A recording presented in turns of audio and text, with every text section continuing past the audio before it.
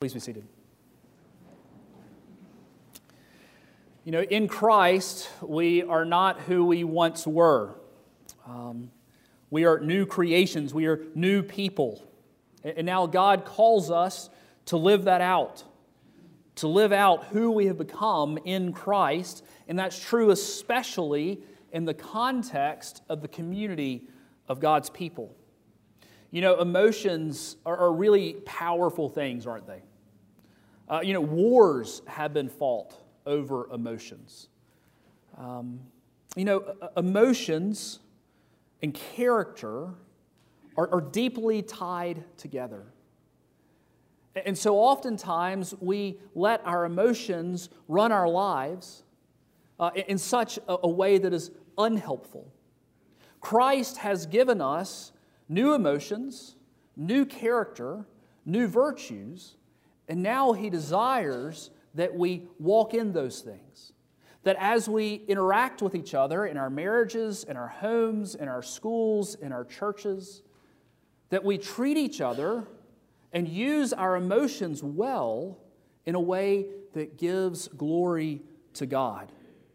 We've been talking about this putting off and putting on, as we put off the old man whom we used to be, the old self, and in all of its ways that still clings so closely to us.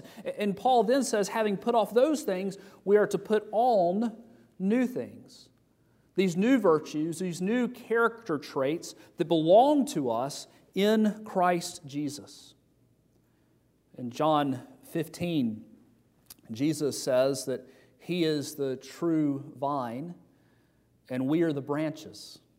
The Father is the vine dresser. You know, when we are converted, when we are saved, when we're born again, we are connected to and united to Christ even more securely than a branch is connected to a vine. And now as we rely on Him, as we grow in Him, as we are connected to Him, and as a branch grows off the vine and gets all of its nutrients, as we grow in Him, we begin to see new fruit like grapes in our lives that come from that vital union with Christ. But if we're honest, it's a fight, isn't it? It's a fight against those old emotions, those old character traits that used to define us before we were believers, because they still seem to cling to us. And we still fight the old sinful self and the sinful nature in our hearts. That so often your and my immediate response doesn't always come from the new man, from the bits of us that have been regenerated by Christ through the work of the Holy Spirit, but from those old patterns, those things which have been crucified with Christ and done away with.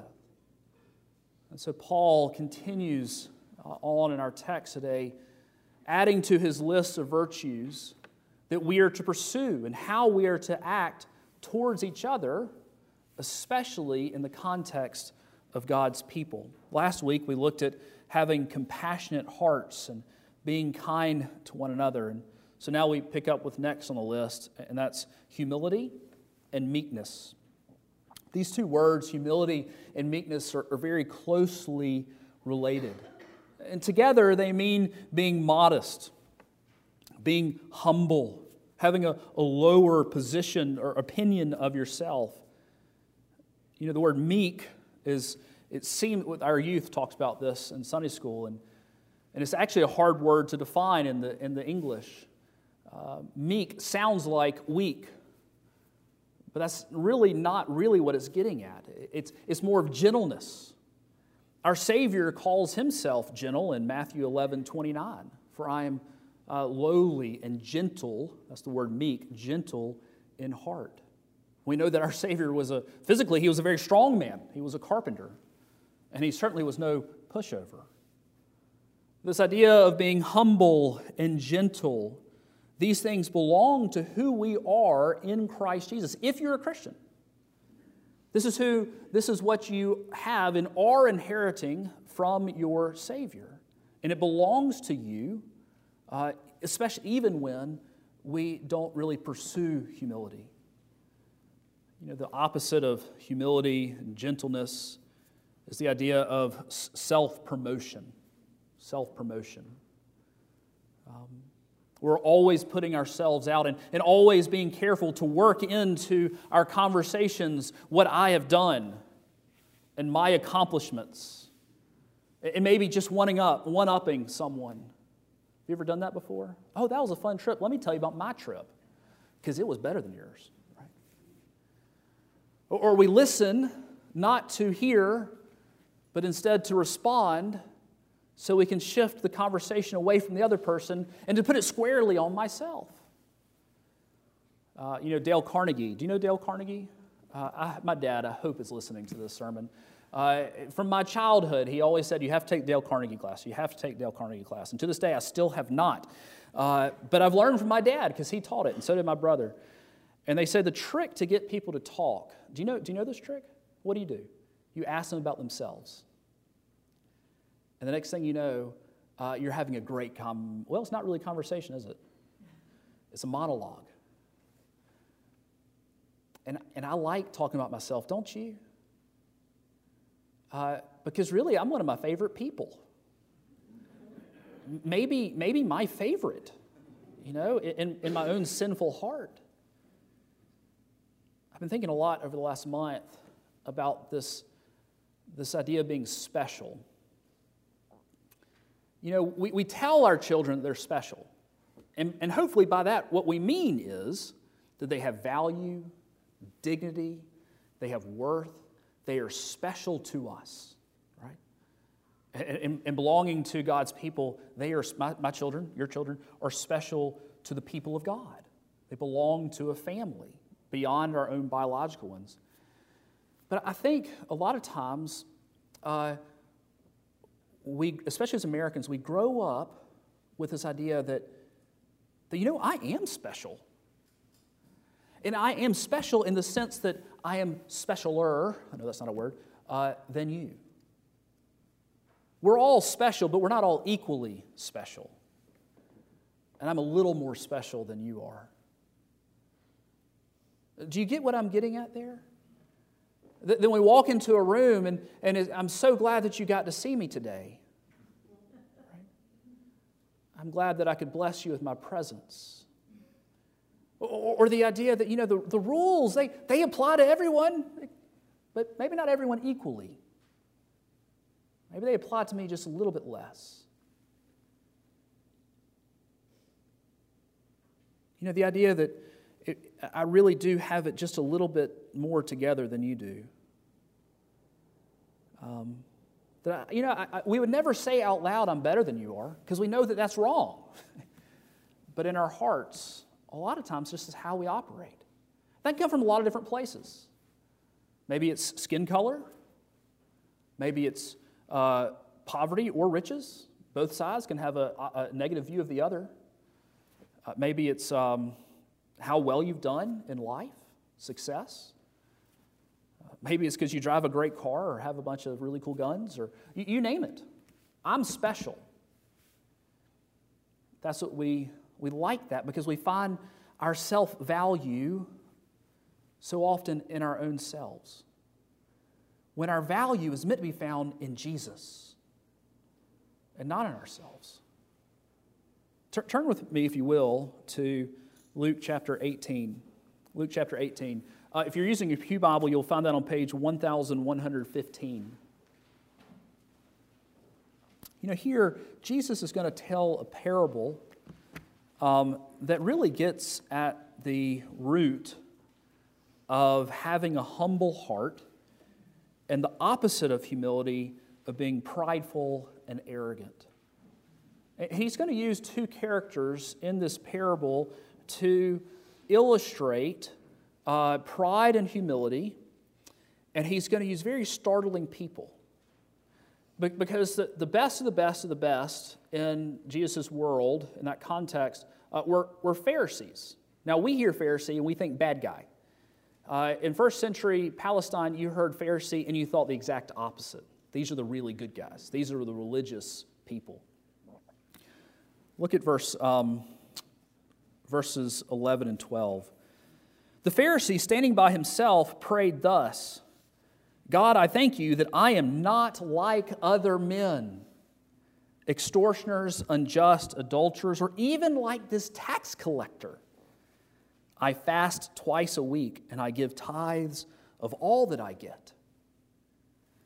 You know, it's interesting, you might have a little footnote in your Bible, but when Jesus is crafting this and he has this Pharisee standing by himself and praying, it actually can read that he was praying to himself.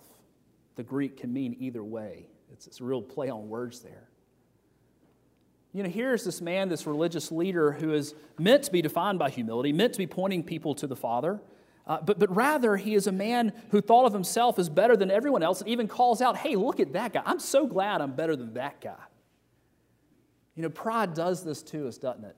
Pride thrives off of being better than other people or thinking you're better than other people. You know, Jesus calls us to run from pride, to run from arrogance, to put on humility and meekness or gentleness. See, our culture, though, is constantly telling us that we must put ourselves at the center of everything.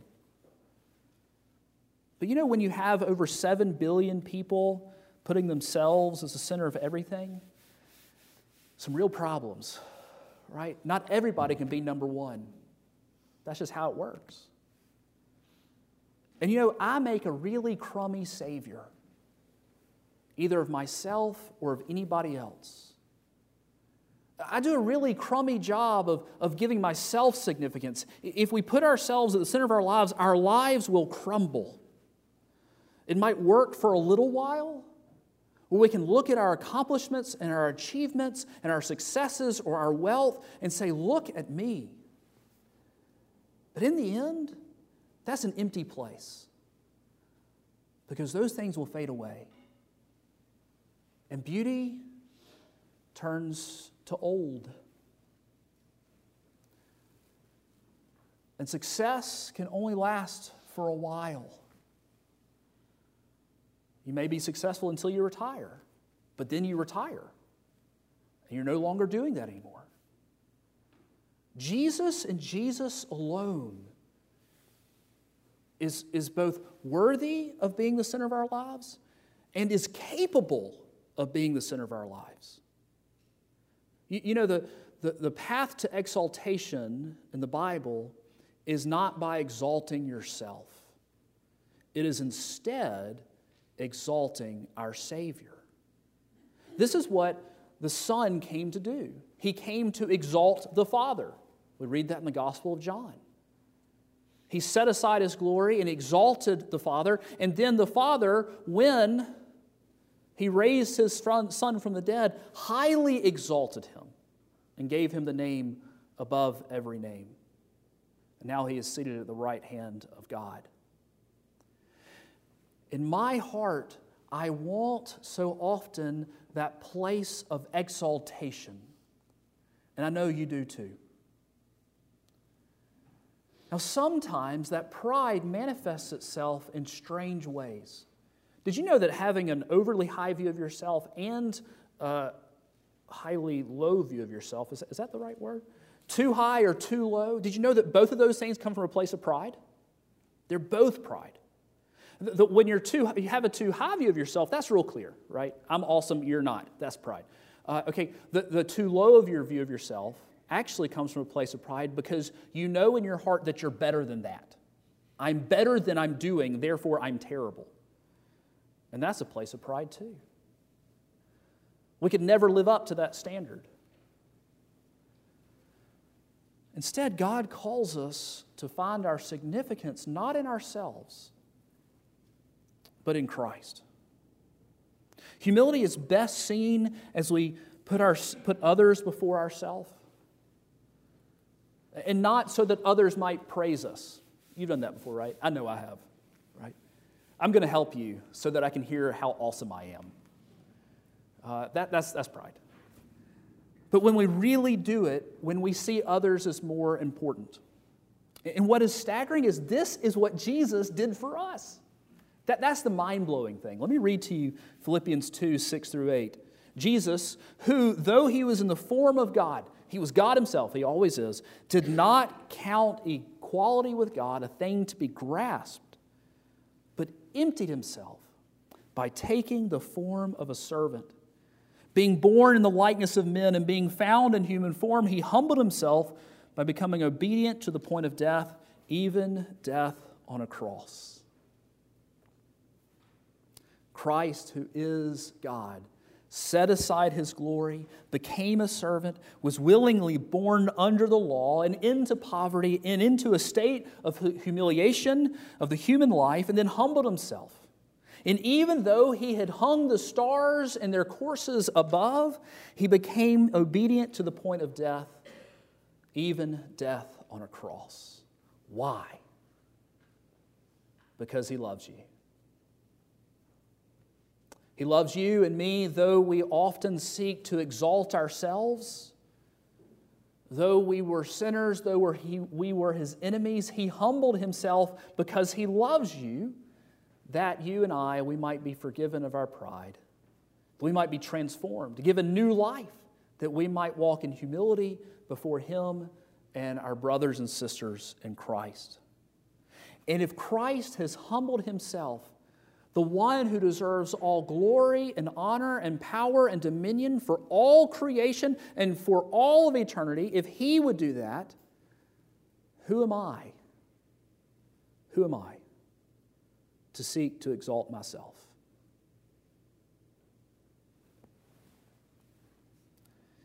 We learned this from the tax collector in Jesus' parable in Luke chapter 18. So we heard the Pharisees' prayer. Basically, God, thank you that I'm so awesome.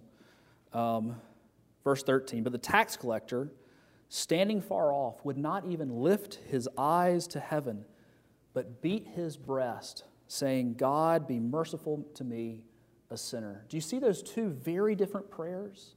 The one could not see his own sin because his eyes were blinded by his pride. But the tax collector, the one who the world saw as a traitor and a thief and a liar and all those things actually were true, that one saw his own sin and his humility and asked for forgiveness. We find the result in verse 14. I tell you, this man went down to his house justified rather than the other. For everyone who exalts himself will be humbled, and the one who humbles himself will be exalted. What does humility look like?